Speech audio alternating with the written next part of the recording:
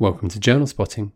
Are you well aware of the health risks to adults from air pollution, but want to know more about the risks to pregnant women and their unborn children? Your ears are in the right place. This is a general medicine podcast that brings you a monthly roundup of the top practice-changing articles, along with specialist interviews, guidelines, and more. We scour the journals so you don't have to. This is The Climate Zone. Welcome back, Climate Zone listeners. There has been a lot going on since our last climate episode. So much. For instance, like right now, delegates are meeting in New York for the UN Ocean Treaty with a general aim of protecting 30% of the world's oceans by 2030. Now, this seems both ambitious, but also may not even be enough. And like always, the talks appear to be both positive and very frustrating.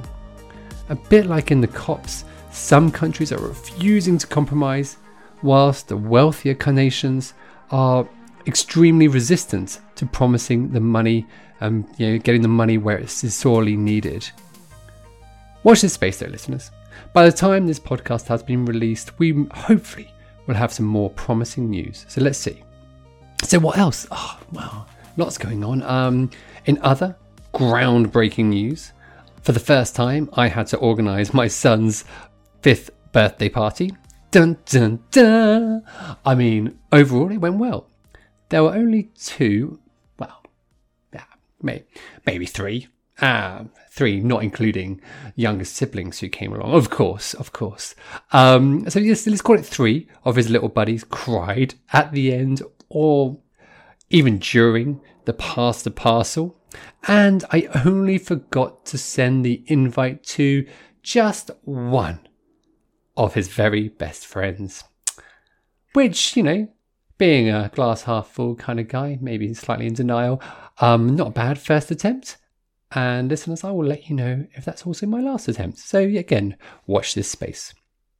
You may have realised, guys, that it's just me, Dr. Barney Hirons, hosting tonight's show.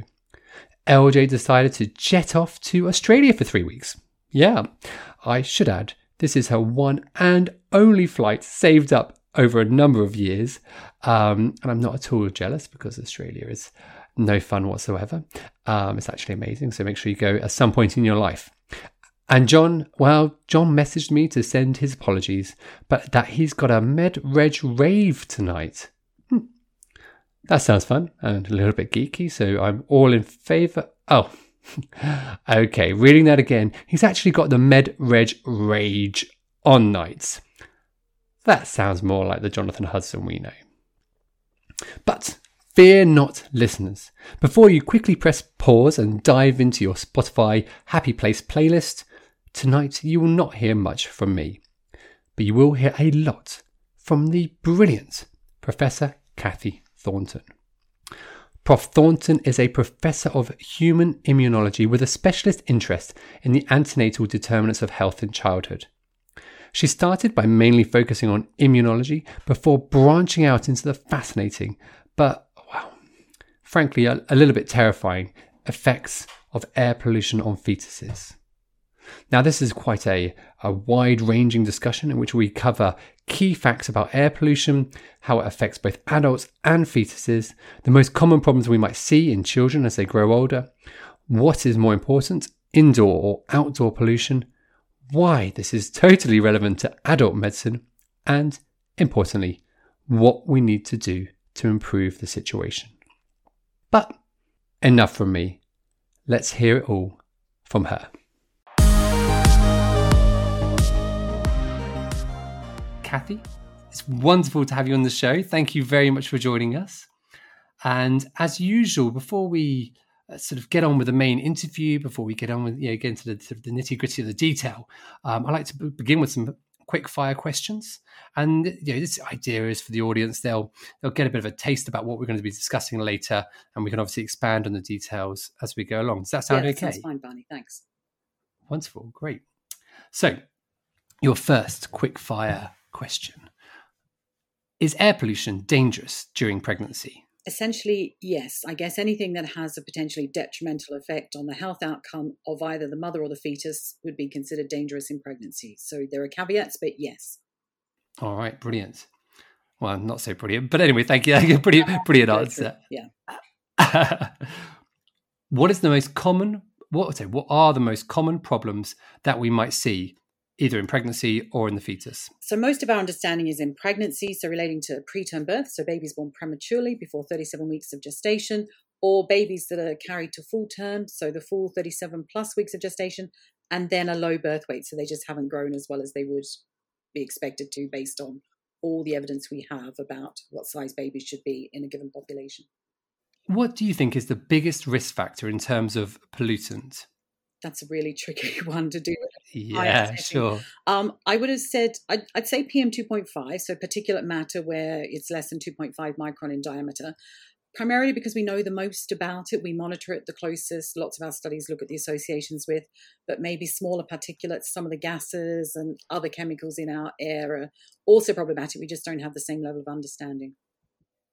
Great. Yeah. And that sounds very similar for pretty much any study on air pollution. It's extremely difficult to get down to the bottom of exactly what it is. But okay, PM2.5 seems to be the most indicated. And what do you think is the most significant source of this? I mean, and that's probably the same for all PM2.5, but is it specifically any sources for pregnant women which you know about? So we focused on the outdoor environment for a long time, that classic scene of cars and factories belching and bellowing gases and smoke and the particulates contained within that. But much of our interest now is on the indoor environment and the fact that these are generated in our homes. And most of us spend 90% plus time in our homes, and that may be more so in the latter stages of pregnancy and the early period after having a baby, especially if it's wintertime, for example. So the indoor home particularly is becoming of particular importance.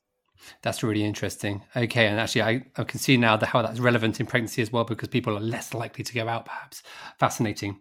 What is the most critical step that we as healthcare professionals can do to perhaps improve the outcomes or improve the air quality for our pregnant patients? I think the key thing is to give people simple measures they can implement in their homes that aren't going to be particularly costly. You know, a little bit like we saw with COVID-19, keeping rooms well aired and ventilated, thinking about the vacuuming, thinking about preventing condensation and, you know, if there's any leaks, or if you're going to dry your clothes on a clothes horse, do it in a well-ventilated room, and some simple other things about changing from spray household cleaning products to something that is solid or liquid so you don't generate those aerosols. So, and we can, again, pick up on some of these as we go through. Yeah, brilliant. Okay, that's a wealth of good advice right there. Fantastic. And out of 10, how optimistic are you that we can improve the air quality to reduce or stop the risk for pregnant patients? On a good day, I'd be about a 6 out of 10. I want to be more optimistic, but realistically about a 6 out of 10. Okay. All right. We'll stay optimistic. 6 out of 10. Brilliant. Thanks, Kathy. Excellent. That really good starter, a primer for what we're going to discuss, which is wonderful, and give our audience a good taste of what's coming. Right. Now, we're actually going to go back away from the sort of the air pollution, the pregnant ladies, and we want to hear a little bit about you. So, as I say, I was reading up a bit about you. I saw that you started your studies in Tasmania, and I love to talk about Tasmania. I've been there once. Wonderful. So how about you start there? Tell us, how was it studying Tasmania, and then move on to how you got into this area of air pollution and pregnancy. Yes, I did. I guess I started my science career in Tasmania. I did an undergraduate degree at the University of Tasmania. Many moons ago now, I did biochemistry with microbiology and immunology. So I'm a scientist rather than a clinician. And after that, I progressed to doing a PhD. So I moved from Tasmania to South Australia, and I did my PhD at Flinders University in Adelaide. And I was doing my PhD on reproductive immunology. So already interested in pregnancy and what was going on in preterm birth in particular, some of the sort of responses the placenta and other tissues at the sort of gestational fetal interface were making. And then I went to a presentation by one professor, Sir Stephen Holgate, about month 4 of my PhD. And he was talking about the work being done in Southampton here in the UK in the context of early life origins of disease, fetal programming of disease, because David Barker, who is kind of the grandfather of that discipline, was based in Southampton, and they were doing more work within Stephen's group on respiratory disease. And that kind of really piqued my interest. And then when I finished my PhD, I had the opportunity on a National Health and Medical Research Council fellowship to go to Southampton and work, not in Stephen's group in the end, but in the child health group led by Professor John Warner. And I've kind of worked then in moving into that sort of early life origins, fetal programming space at that time. And then I've just progressed that, leaving Southampton for a while, going back to I think it's now called the Telethon Kids Institute in Perth in Western Australia, again, working in this space of early life origins of disease, very much from an immune system perspective. Coming back to Southampton and then finding my way to Swansea and sort of building all the time on my interests in sort of antenatal determinants of child health and those fetal programming phenomena. And then finding myself more and more interested in those environments that pregnant women are exposed to. So infectious disease has been a key one, whether the mother has allergy, whether the mother has obesity, whether the mother develops gestational diabetes, but increasingly interested in air pollution, perhaps because on my ride to work in the mornings on my bicycle, I look across at the Port Talbot Steelworks and can see the belching and bellowing of the air pollution. And so that led to opportunities here in Swansea, where I'm now Professor of Human Immunology and also head of the medical school, which takes up a bit of time. And then we've been recently fortunate to get one of the Clean Air Programme's consortia projects that is led from Swansea and is working with all 4 partner countries of the UK. Wow. Sounds like a fascinating career.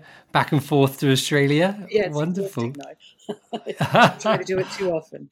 So let's go on to it then. Let's have a think about, we will talk obviously about offspring, which I think is where a lot of the focus is. But what do we know about the risk to pregnant women in particular? We've covered a lot about sort of the effects of air pollution on general health and cardiovascular, respiratory. But what is the effect on pregnant women themselves? So you mean in terms of the potential outcomes of their pregnancy or the response they're going to make to the pollutants? Yeah, well, I suppose both, really. So, I mean, obviously, we will talk about sort of the preterm and the sort of low gestational weight, but I was hearing about the effects on pregnant women themselves. Things which we often think about, preeclampsia or hypertension, these sorts of things. Do we see that as well? Yeah, so we see that, as I sort of mentioned in the quick fire response there, that the key things that people have studied are those parameters like preterm birth and low birth weight at term. These are parameters that are collected through all pregnancies. We collect information about what gestation the baby is delivered at. We collect information about what weight the baby is at whatever point it's delivered. So that information is routinely gathered. And so some of the early outcomes and the more robust and frequent observations relate to those measures of those pregnancy outcomes. So some of those preterm births will relate to preeclampsia, but they do tend to be lumped into one preterm birth outcome measure on the whole. But we think about 40% of preterm births on the planet are attributable to air pollution, particularly PM2.5. It's much that, the burden is much greater in a low middle income country as we might expect. And if we think about the fact there are something like 15 million babies born prematurely every year, that's, quick math, 6 million of those babies are potentially, delivered preterm as a consequence of some kind of interaction of the mother with air pollution. And then we have that association with the term low birth weight, which we think is about, 15% of deliveries. So I think it's about 20 million babies are born term low birth weight. And we think, a good number of those are associated with the air pollution exposures of their mother. And this is important because of those global mortality at less than 5 years of age in children. About a third of them are attributed to preterm birth and being a term, I can never say low birth weight at term baby. I'm using variants of it. I usually write the abbreviation, not say it out. Absolutely. Actually, I think people usually just say the abbreviation, don't they, after a while? That's fine. And so, they are huge statistics. And I think that the headline recently, fairly recently, was this 40% of preterm births attributable to PM2.5. So I suppose we could focus on that firstly, Kathy, because it's very difficult. I suppose the word is attributable, I suppose, isn't it? So what does that actually mean? I mean, how do we know that it is PM2.5 and not one of the other million factors which could be involved? Yeah, most of the study, it reflects the fact that as we said, there's a lot of monitoring of air pollution these days and a lot of monitoring of PM2.5. So there's a lot of data about PM2.5 that we don't have about lots of other air pollutants, for example. But most of them are by association. They look at regions of a particular country where the accumulation of the air pollutants are and where you see those increasing rates of preterm birth. There's a really nice study in the United States. We don't get anywhere near 40% attributable to air pollution in a country like the United States, but they've got really nice maps across the country where, you know, populations are well sociodemographically matched across the country, and they look at preterm birth rates and the air pollution levels in those environments and show those associations. I think, you know, we've got a lot of steps to go to that, you know, really linking the causative element of the air pollutants to those outcomes, but there's lots of evidence of impacts of pollutants on gestation-associated tissue. So the placenta is the classic one people use. So you can take placentas from women who live in different air pollution burdens and see differences that you would attribute to the air pollutants because you've shown in your sort of laboratory experiments that that's what the air pollutants would do to the placenta. So we've kind of got that gathering of little pieces of the jigsaw puzzle that, you know, coming together to show that we're moving from that attributable association relationship through to causative as well. Yeah, and that sounds, again, like all sorts of air pollution studies. It's very difficult to get that causative thing, but it sounds like you've got the in vitro evidence, you've got the big observational evidence, and they're doing their best to account for the other factors which could be. Because the obvious ones, of course, are things like socioeconomic status, ethnicity, which is mainly related to socioeconomic status, smoking, these sorts of things, which of course are going to be higher in these inner city areas which have more pollution. So you can see when it's difficult. But in your view, you feel this is fairly robust, that, you know, this 40% figure, you think around the world, you think that's fairly robust? I think so. As long as you consider it from a global perspective, it's not going to be 40% in the United Kingdom and the United States. It's that balance across those, you know, all of the countries across the planet, and it's going to be variable by, you know, region, even within those countries as well. Yeah, great. Okay.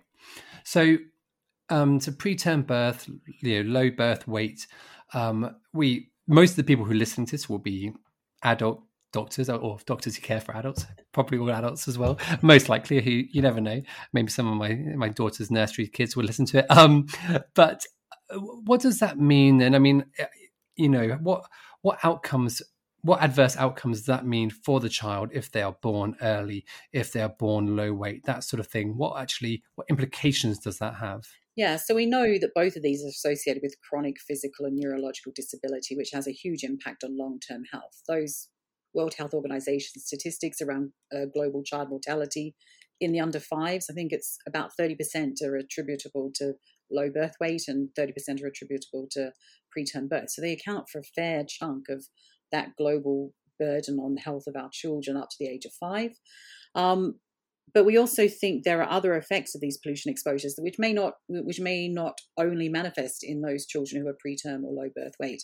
You know, we think there are other things going on related to sort of autism spectrum disorder, maybe mood, reflecting impact on fetal brain development, maybe, you know, obviously effects on respiratory tract as well, huge interest in impacts of these exposures on lung development and respiratory health as we get older as well, not just in childhood, but eventually into adulthood as well. And studies looking at the association with even adult diseases, you know, cardiovascular, stroke, diabetes, all the sort of big NCDs that are, you know, the thing that most of us are going to die from.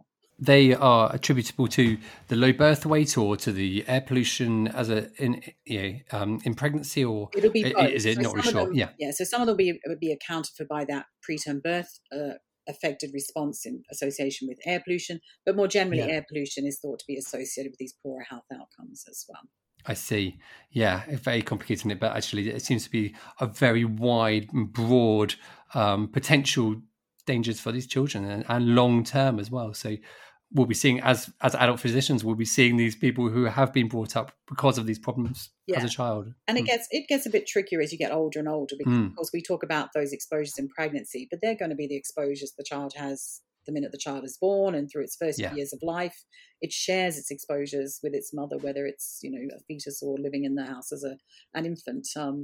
So it's very hard to tease apart the direct effects in the pregnancy versus those that may be occurring in the early years of childhood as well. Yeah, very difficult. Have they, I mean, just out of interest, I haven't seen, have they any twin studies, these sorts of things? These are often how they try to piece apart these complex conundrums, but even this might be too hard for that. It's a bit tricky because they will have had to be separated at birth, I think. Yeah. Yeah. And in totally different areas and things. So the numbers would be very small. Okay. Fascinating. You mentioned lots of the ones that which I was going to ask about. I was thinking about childhood cancers as well. Do we know much about that? Is that a risk? There are some associations of that as well. But again, it's that, drilling down into what the causative elements of that are. And there's often, for some of these diseases, I think especially in the setting of cancer, they think about almost like a two-hit approach. That exposure during the pregnancy shapes some element of cell or tissue function, and then some event postnatally kind of sort of further indoctrinates that, inadequate response of the tissue. And then that would then be the thing that leads on to developing the cancer. Yeah, no, I've got you. Great. Okay. And I was wondering if you could, without, big pictures and big graphs, try to talk us through what, the PM2.5 does perhaps to the placenta and how that sort of, I mean, I know there'll be a lot of unknowns and a wide variety of possible effects, but could you roughly talk us through how that works? Yeah, so in terms of the kind of more associative studies where they've looked at a woman's sort of global exposures and then looked at what's going on in the placenta, we've seen lots of things going on in the placenta, such as epigenetic changes. So the regulation of the expression of different genes is affected by those exposures. And that might explain why we see lots of different associations with different outcomes related to the same kinds of exposures, because maybe the different genes are being switched on and off in the placenta of different women due to other, intersectionalities with, socioeconomic status, diet, and all of those kinds of things. We see damage to the mitochondria in the placenta. And so, of course, that will affect that sort of the energy production of the placenta. And that may be some of the parameters that particularly affect the growth of the baby, because the placenta is not providing all of the nutrients and other mediators that would support the development of different organs and the overall growth of the baby. We see a really inflammatory response in the placenta. So they'll be producing all kinds of inflammatory mediators, which then pass across to the baby. And then we see a lot of oxidative stress in the placenta. So the placenta is clearly under some kind of stress. And the relative balance of these is going to depend on a whole host of different factors by the time it gets to the placenta. In terms of the PM2.5 itself, the way that it would signal through to the placenta. So PM2.5 is quite large and probably not going to get to the placenta, whereas PM1 we think probably does. The smaller it gets, the more likely it is to get there. But, the mother breathes it in, respiratory tract response, she's going to swallow it. She's been exposed to it on her skin. She's making a local response to it as well. And some of these mediators are then, traveling through her circulation, acting on the placenta and inducing those effects that I've described. Or in some instances, those very small particles are going to be able to get to the placenta. And we've seen them in placentas. We've seen them in fetal tissues. So they can actually get through the placenta, get to the fetal tissues where they're going to induce those same kind of responses. That oxidative stress, very inflammatory, DNA damaging, DNA expression changing, mitochondrial disruption type of phenotype. And do we have an idea about how, and maybe this is a silly question, but how big particles or small they will need to be able to pass through the placenta? We think it's the less than PM1s, so less than a micron, probably even smaller than that. I'm trying to remember the studies. I've probably got them open in the background. I don't think they must have sized the particles, but they are less than 1 micron getting through to that. And so that comes back to that sort of we do lots of monitoring of PM2.5s. We don't do as much monitoring of PM1s because it's historically harder, and we're pushing in that direction, but we don't have like Swansea City Council here doesn't do global monitoring of PM1s, but they do have PM2.5, and that would apply in lots of spaces. And so we've seen lots of studies now. I say lots, there's a few studies now that show these sort of black carbon particulates in the placenta. Nice study in Brussels where they show that the higher your residential exposure, the more you will have in your placenta, so indicating that it is causative due to the burden you have in your environment. And then another nice study comparing Thailand and London. We think London pollution is bad, but Bangkok is worse, and you can see the difference in their placentas. So it's those very small particulates that are getting through. And just for our listeners, so and for myself as well, PM2.5, PM1, PM10, they all kind of correlate, and they all seem to be roughly have similar sources. But are there particular sources which these really small PM1s come from, which are different from, say, combustion of fuels and that sort of thing, which is where we see most of PM2.5? They have similar origins. I think we just need to start thinking about those indoor origins of them as well. When you're cooking on your gas hob, any hob, when you're frying your bacon, those kinds of, these are generating particulates all the time, and there will be PM2.5, there'll be PM10 as well, but there'll be PM2.5, there'll be PM1, there's volatile organic compounds, which we haven't talked about, and various other gases. So these are, again, we think about the burning of fuels in a combustion engine, but sort of cooking in the home will generate these as well. Wood burning stoves in your home will generate these as well. So these are those kind of household exposures where you'll be getting those PM2.5s, those PM1s, and so they're both made. Yeah, I think it's fascinating, the idea of indoor pollution. Somehow it is not as well sort of thought of or thought about. And I've got this I bought one of these for Christmas, a little pollution monitor. It gives you PM1, 2.5, 10. It's just really interesting, and it is fascinating how as soon as you put the hob on, as soon as you cook anything, especially any sort of frying thing, the numbers shoot up to drastically high levels. And I guess, for most people, that's for a short period of time and not all day. But if you're in that environment all day long, if you're cooking all day long, if that's your profession, or actually that's just your culture to cook for long periods of time, you can see how your exposure to these indoors would go up remarkably. And we have this debate when we're wanting to do indoor monitoring in homes about where in the homes do you put the monitors, because you want them in the kitchen because of that burden, but you're just going to see peaks and troughs over the course of the day when someone has made toast and someone has cooked dinner, and it becomes a little bit hard to interpret then. Oh yeah, they were cooking, but we know that we could just monitor. You could just have a diary and tell us that you were cooking, and we would have a good idea of your exposures. So yeah, that's very complicated. Okay, we'll have to think about what we might be able to do about that. Okay, so we know that about the outdoor pollutions, the burning of the fossil fuels, the pollution, all these sorts of things. We know about indoor, and you've mentioned VOCs a couple of times. That's something we haven't really discussed much on the podcast. And what are VOCs? Where do they come from? And what do we know about them and their risk? So VOCs are volatile organic compounds, and just essentially chemicals. And we just find them in all kinds of products in our homes. We'll find them in our soft furnishings. We'll find them in our clothing. We know that clothing manufacturers often treat our clothing with chemicals so that they are nice and saleable to us. Lots of cleaning products, as I said, when you spray I don't want to name any brand names, you spray your cleaning product, that spray that comes out, that lemon smell would be a volatile organic compound. And so there's lots of these in our homes as a consequence of our behaviors in our homes, particularly related to cleaning, painting, DIY, our soft furnishings and our clothing. And what do we know about them as far as, are they risky? Because these are chemicals which are in products and, unlikely to have gone through extensive testing.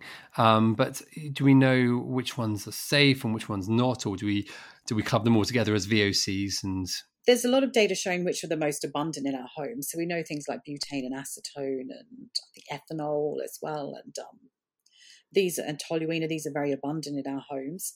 And we know that these have effects on, toxicological effects on cells, toxicological effects on tissues. They have some associations with disease. We've just never really had a good understanding of the burden of them we have in our homes. And I don't think we've still got to the point of understanding how that burden in our homes relates to their health impacts upon us. We're trying to do some work at the moment, translating the household burden into something we can use in an experiment. And that's proving quite challenging. So how do we then extrapolate that to its health effects on us? But we do know there are associations with the disease. We have animal models where we can take these compounds and show that they have detrimental effects on the health outcomes in our animal models.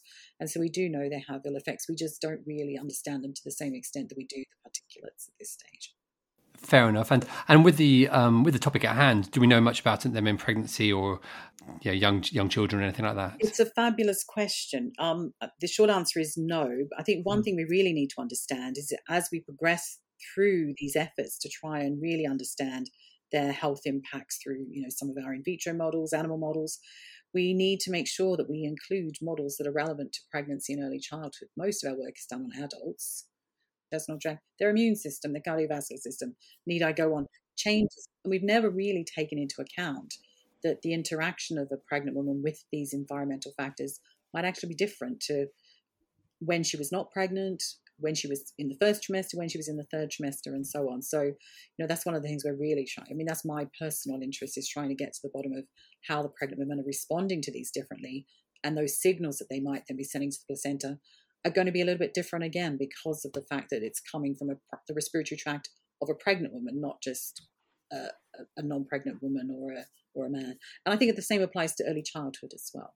And I do want to ask you about trimesters and things, but before we go there, I was wondering more broadly which populations, and that may be geographical or sort of city versus urban or countryside things, which populations are most at risk, which we know of for in pregnancy with the pollution? I think the ones we're most concerned about are our inner city, more, most deprived populations, where the housing stock may be less than ideal. The outdoor environment would be less than ideal because of the cheaper housing in the more polluted places and things like that. And then we see that, again, that intersectionality then with, poor diet potentially, maybe more obesity, more comorbidities, and so on. So they're the populations. But they're also the populations that are the hardest to get engaged in these studies. So huge efforts being made in trying to make sure that the women and their families engaging in these studies are representative of all aspects of society. Yeah, no, that makes sense. And as far as geographically, as in other countries, you've mentioned the low to middle income countries are the worst affected.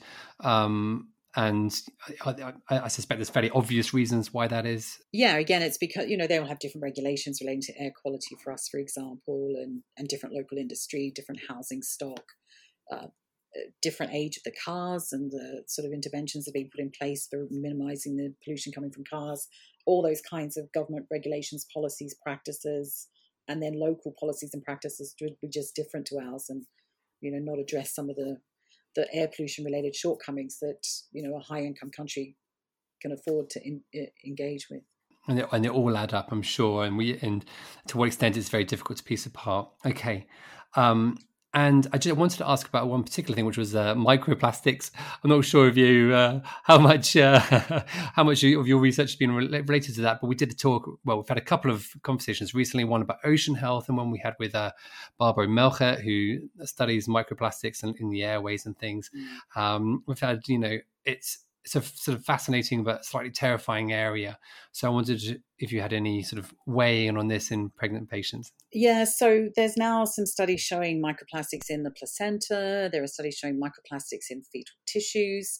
It's not surprising. Realistically, they're going to be nanoplastics, given the size they need to be to get, as we discussed with the particulate matter.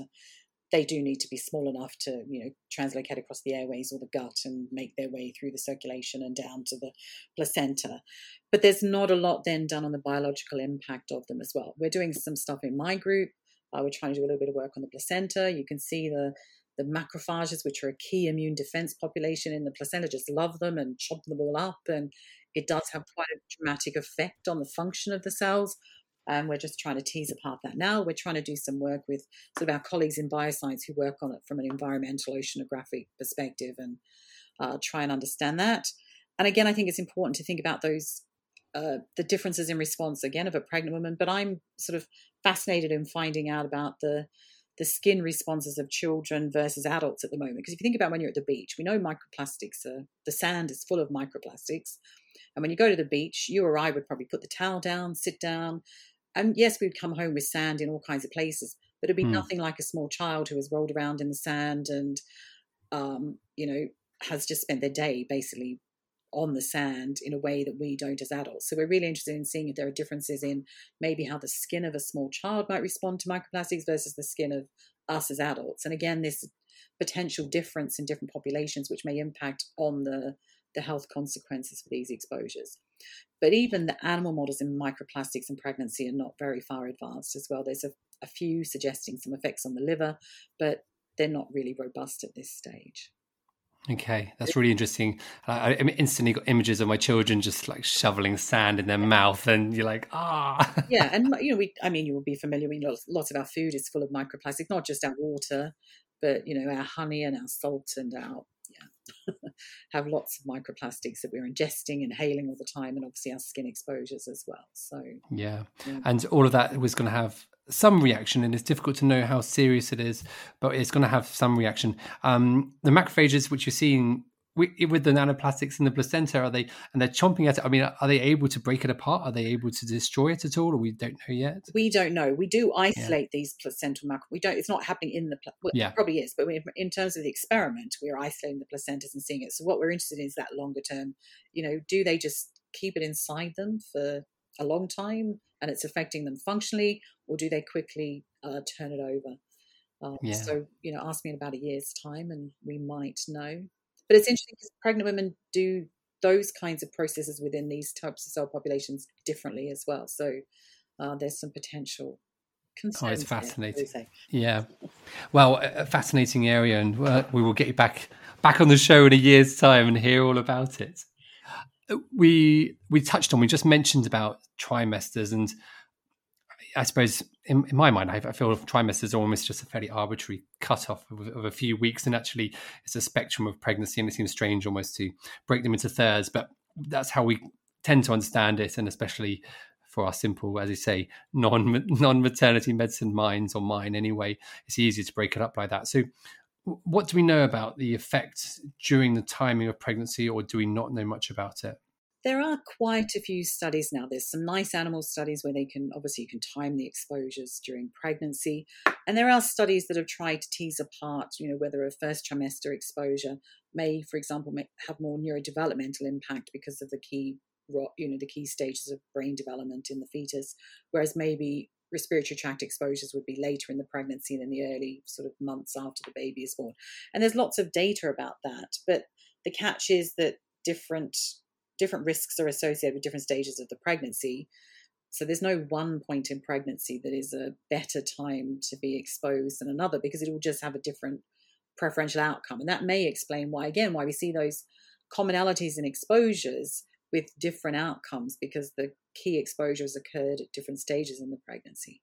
But we were trying to get to the point of say, well, if you can try and, do a lot of effort in your house in terms of managing indoor air pollution in the first half of pregnancy, that'd be better. But I don't think we can get to that point, because it will just change the risk from maybe it's not neurodevelopmental, maybe it's respiratory, and maybe it's the difference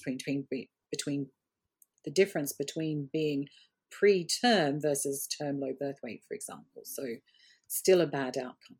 Either way, it looks like throughout pregnancy, there's going to be risks, and maybe for some things slightly higher at different times. But overall, it's not like, okay, if you can just avoid air pollution for the first trimester, you'll be fine. It's not as simple as that, which totally makes sense. Yeah, and I took a bit of time to try and map that out to address that question. If we're going to educate people, get them to change behaviours, try and change, the way they cook, for example, then, can we just do it for a short period? But it's not as simple as that. Which sort of, brings us nicely on to this idea of, are there any protective factors against pollution? And I'll put out there one study which I saw recently, which isn't necessarily that relevant, but it was a surprising study which we covered in one of our roundups, where we looked at the evidence, and it was giving vitamin C supplements in pregnancy to pregnant smokers conferred fairly long-term benefit to the children as far as lung health. So at 5 years old, they had better FEV1s if they were given, it's a randomized controlled trial, if they're given vitamin C and not. Now, I can see how that wouldn't potentially be relevant to air pollution, because that they think the vitamin C works on nicotinic receptors, and as far as we're aware, there isn't a huge amount of nicotine floating in the air. But are there similar sort of studies? Are there things looking at this? Or is there anything you know of which could be protective? I think there's a few studies in things, antioxidants in the diet, fish oils, vitamin C would be another one, sort of dietary intake that would create that more antioxidant environment. Because if we think about the pollutants, a little bit like smoking causing oxidative stress in the placenta, and if you can offset that by upregulating the antioxidants and improving the balance between the bad oxidative stress and the good antioxidants, and that would have some benefit. So you would think that good diet, good amount of exercise, a healthy lifestyle. The danger being that you go for a run in the outdoor air pollution, of course, but so a healthy diet and exercise and just a general good level of health to combat as best as you can. And I think we will see more of these studies emerging, things around the fish oil studies that there have been, focusing, I think, on that sort of creating that antioxidant environment to offset that oxidative stress, which then has that downstream effect on mitochondrial function and DNA damage and things like that. So managing it up the upstream, hopefully, by limiting the oxidative stress. That's really interesting. I haven't really heard too much about the fish oil. So are there studies in animal models, or this not really related to pregnancy? What have they shown? That's a very good point. They are all animal models, and I can't recall one that's in pregnancy per se. Yes, they will be in non-pregnant settings. Yeah. But there's general sort of better outcomes as far as oxidative stress when exposed to pollution, that sort of thing. Interesting. And what about things like air purifiers? Other BTS, I found this is one of my favorite questions. I kept asking it to different people, mainly because I was trying to figure out whether I should get an air purifier, which I did end up getting. But it was that sort of way up. Like we know that actually they do work as far as reducing, say, PM 2.5. Would you ever suggest recommending it to somebody who could afford it and lived in inner city London and was pregnant, or do you think we're not anywhere near doing that sort of thing yet? I think we're probably heading in that direction. Yeah, we have more and more personal monitoring available to us in our homes, and the sort of the natural follow-on from that is then to do something about it beyond the very low-cost interventions. If you're in the position to be able to afford to run it, I think we will see more of that, and we're hoping to develop some simple tools that allow us to actually test these things. Yes, my air has changed, but has my response to the air changed? And, we don't want to wait out a whole pregnancy and, until the child is 7 to see if it's developed asthma or something. But can we, measure that response that someone is making to the sum of air pollutants in their air, and show that by reducing that we can reduce that response that they're making, that inflammatory oxidative stress type response. So I think we're heading in that direction of doing studies like that. And we've done it in the setting of allergens in the past to try and reduce allergen burdens in the home. We've used vacuuming and you reduce moitures in the home, clean the air to get rid of cat dander, for example, and things like that. So we've done these kinds of things in very similar settings for other sort of harmful insults that cause disease or are associated with triggering disease. So I do think we will head in that direction. Yeah, that's really interesting, and hopefully we'll get some more sort of data about it. But I know there have been some studies, and they vary a little bit, but it seems to be something which is very interesting for people, and we should be looking into it more. Great. I am interested in the cooking. It's very difficult to ask a pregnant woman to say, you should try and reduce cooking, or would you suggest wear a mask when you're cooking? Do we go to that extreme? What sort of advice can you give them? I think there's quite a bit of advice online about the best way to do this, and and not just from the home appliance companies, but some of the universities have looked at this in great detail. There's some beautiful pictures, I think, of Stanford University. They've got all their equipment in the kitchen, monitoring what's going on with air pollution exposures. So there's key things. Obviously, there's ventilating the room if you can while you're cooking. There's things like if you have a gas hob and you boil your water for your tea on the gas hob, you should get an electric kettle just to minimize that use of the gas hob. If most people have a 4-burner gas hob, if you're going to make sure your fan is working above, make sure your fan vents to the outside, and use the back hobs preferentially. I think most of us cook at the front preferentially, but use the back hobs because the suction and the air draw is much stronger at the back. So, oh, interesting. Okay, that's useful. Anybody can do this. You don't need special equipment, maybe other than the electric kettle, if you're using the gas hob to boil your water. But most of us can make those simple changes. Just make sure the fan filter is clean and is extracting properly, vents to the outside, and use the back hobs. I didn't know about the back hobs. I did read a study about most people do use the front, and everyone has a left or right preference, but the back hobs are the best in terms of air pollution. No, that's really interesting, and I had no idea. That's actually quite a nice little trick. It's a lot of this is not necessarily about stopping. We can't stop the air pollution, and we can't stop cooking. But if there are these little factors which can make a difference like that, then the idea is, of course, reducing your exposure over a long period of time will reduce the sort of the worst bad outcomes. Brilliant. So I know you're not, let's say, a physician, but I wondered from a healthcare doctor perspective, we'll see pregnant women even if we're not obstetricians and things. What sort of, you've given us some brilliant tips, but what should we be saying to pregnant women, say a pregnant woman who lives in inner city London? What sort of the key advice should we be giving them to help them know that they're doing as much as they can to reduce their risk? Yeah, I think the key thing is to educate them about the risk. A lot of people won't be aware of this, or they will only think about that outdoor environment. They'll think once they've shut their front door, everything's fine, but we've seen lots in the press recently about mold in the home and things like that.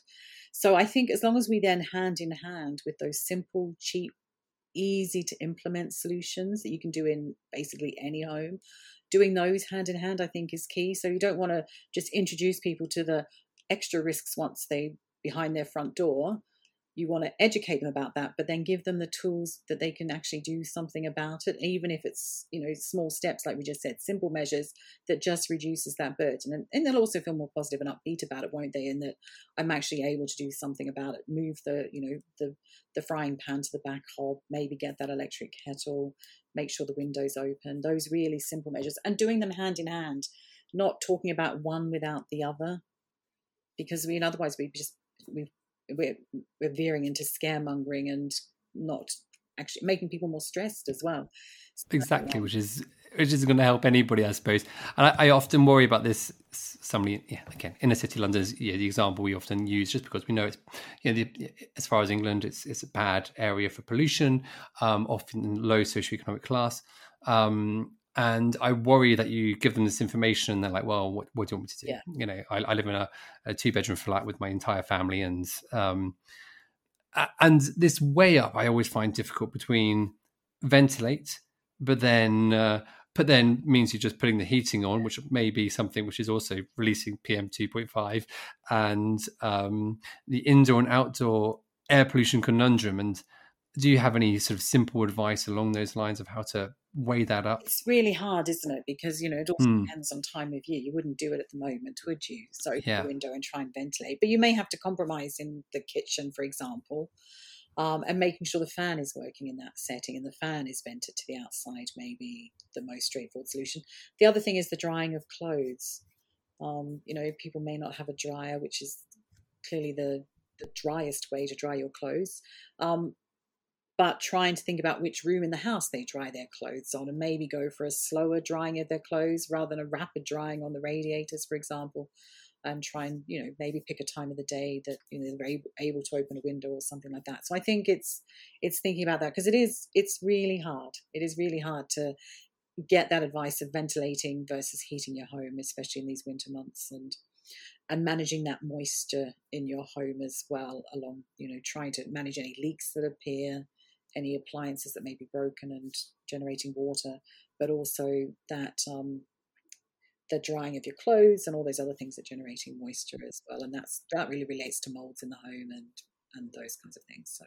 So I was going to ask about the moisture, that it's not necessarily that we're breathing in more humid air. It is because of the risk of mold developing, and then you've got the fungal spores. A little bit about what is the risk of having some mold in the house. Obviously, if you're getting a big immune response to it, it's obvious. But is there evidence that a low burden of mold of allergens in the air, does that have detrimental effect to people, to pregnancy? We don't know very much about it in pregnancy. So, but again, it's going to depend on your status. If you're an asthmatic, for example, or if someone who is allergic to molds, or you have some other kind of respiratory disease, cystic fibrosis, for example, it will have a completely different effect to most people. So again, I think we're at the real beginning of understanding our relationship with the molds in our homes. We've known they're there. We know they trigger asthma, allergic disease. But in terms of these potential programming events, like we're thinking about with particulates, microplastics, we don't know a lot about that at this stage. No, that's fine. That's fair enough. Because often it's something which people will come up with in respiratory clinics. They say, I've got a bit of mold in their house, and that will be the source of all their problems, which it almost certainly isn't. But perhaps not. Maybe we're missing something. Maybe actually it's more relevant than we realise. Yeah, and there's more and more interest in that kind of interaction of, if I'm exposed to mold, for example, what might that mean? And if I then get exposed to a virus or a bacteria, sort of maybe the mold isn't causing me a lot of problems, but until I get another exposure, that doesn't manifest. It's only when you get that additional exposure that you then see that the mold has caused some problems. So, but again, this is from animal models, and so we haven't taken that through to human populations yet. It's a fascinating area, isn't it? And there's so much which is watch and wait, and we will see. And we hopefully in the next few years we will have a bit more of an answer. Yeah, and Brilliant. It's one of the main challenges with air pollution. None of us have just an exposure to air pollution. We have exposures to molds and bacteria and pollens, and there's heat vulnerabilities, of course, and obesity will have an impact, and all of these kinds of things. So this is the real challenge we have, in that none of us we're not little laboratory animals where we can have a single particulate exposure. We have multiple air pollutant exposures in combination with a whole host of other things that have similar effects on our cells and tissues. So we spoke a bit about what we can say to our patients and a couple of bits of advice. Did you have anywhere in particular where I think you did mention somewhere where patients can look out for advice about how to reduce their indoor air pollution and things like that? Yeah, there's a nice so British Lung Foundation as well. So they've changed their name, haven't they? Asthma Plus Yes. Lung they are now. Is that the Yeah, Asthma Lung UK, yeah. So they have some simple suggestions there. They particularly focus on that sort of humidity in the home and other things in the home. So that's one particular site that's particularly handy. There's lots of other resources as well, various sites. I can compile a list if that's of help to anybody, but it's also relatively straightforward to Google and find lots of things. But I would look at the Asthma Lung site as well. That's a great place to start. Thank you. Is there anything else which you feel that healthcare professionals should be doing related to this problem as a whole, whether it's just what we say to patients or what we'd be doing politically, or what is there anything else we should be doing about this? Yeah, I think it's that information sharing we do with our patients and making sure that we have a consistent story. We're talking about pregnant women, but, we need to think about that when children are coming into clinics, particularly respiratory disease clinics. There's not a lot of information included in the sort of standard literature that we give people relating to air pollution. And I think we need to do a little bit more of that, but again, hand in hand with those simple solutions. So I think just that trying to move us to the sharing of information with the patients that encourages them to engage with, a little bit more thought about how they go about things in their homes. And patient advocates are often so it can be the most powerful, and you get a big group of patients all advocating for healthier air and what is it, Mums for Lungs. These sorts of charities do fantastic work, and they are gaining support and sort of with that power.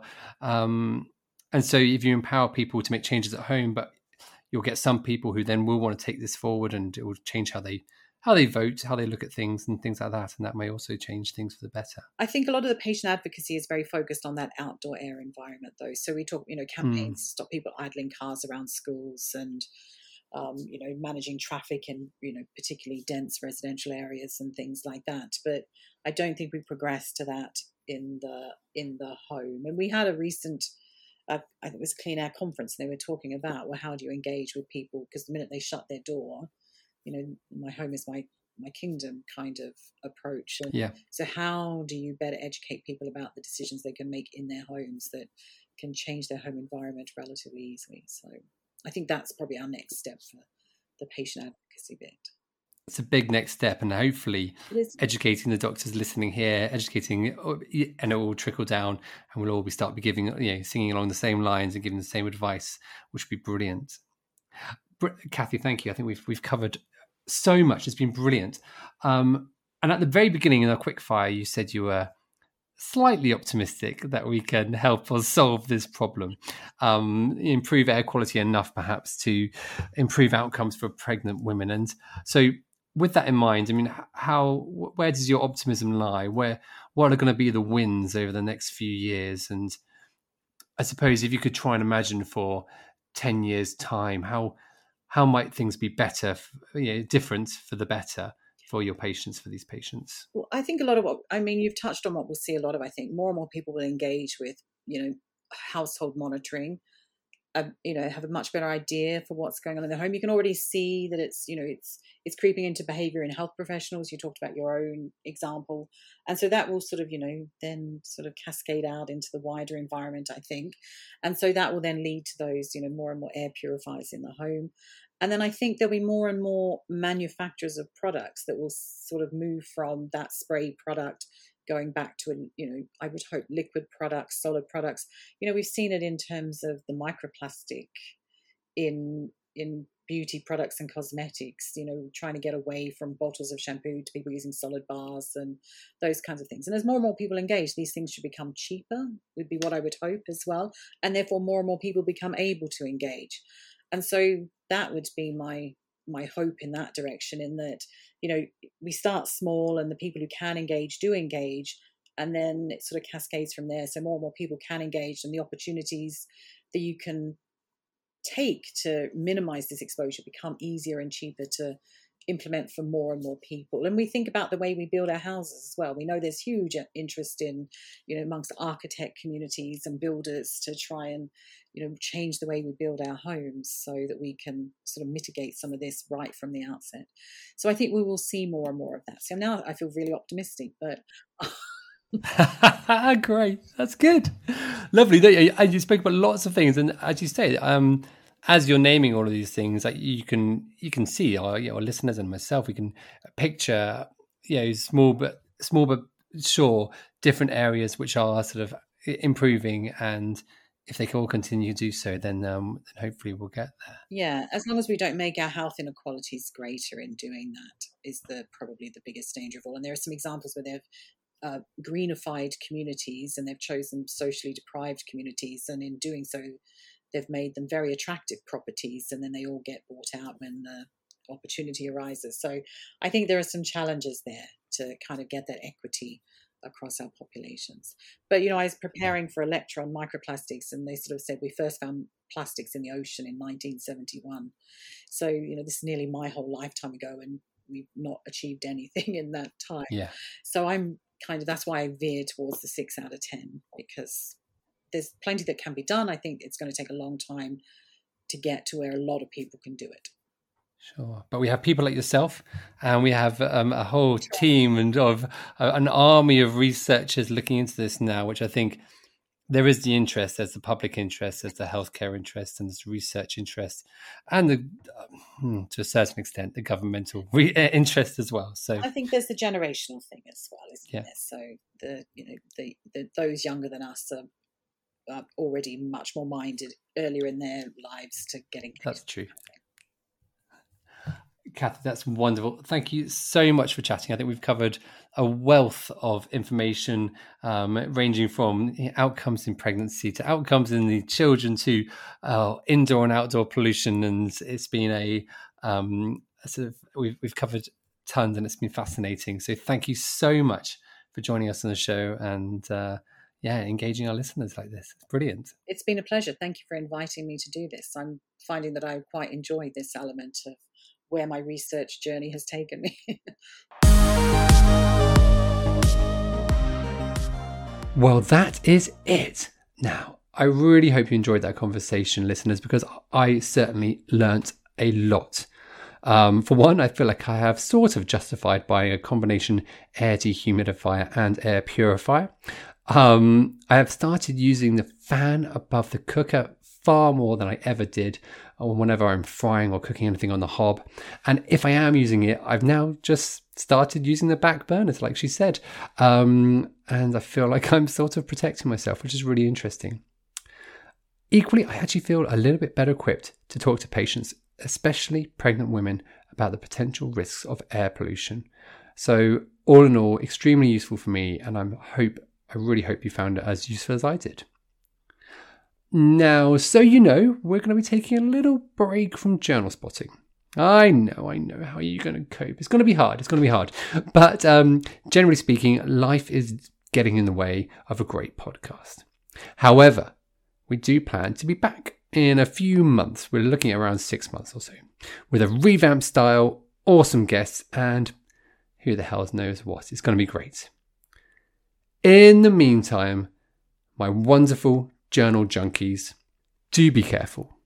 And if you can't be careful, have a lot of fun. You have been listening to Journal Spotting with your host, Dr. Barnaby Hirons, and special guest, Professor Kathy Thornton. Information and links from the show can be found on our website, journalspotting.com, or on Twitter. If you've enjoyed the show, subscribe and leave a review. If you have any feedback or questions, ideas for future episodes, get in touch via our webpage, our email, journalspotting@gmail.com, or tweet us. This podcast is for educational use only. The views expressed are opinions based on our experience, the experience of our guests, and the evidence we read. We are not affiliated to any particular institution. By listening to this podcast, you agree not to use the information we share to make decisions on how to treat your patients or yourselves.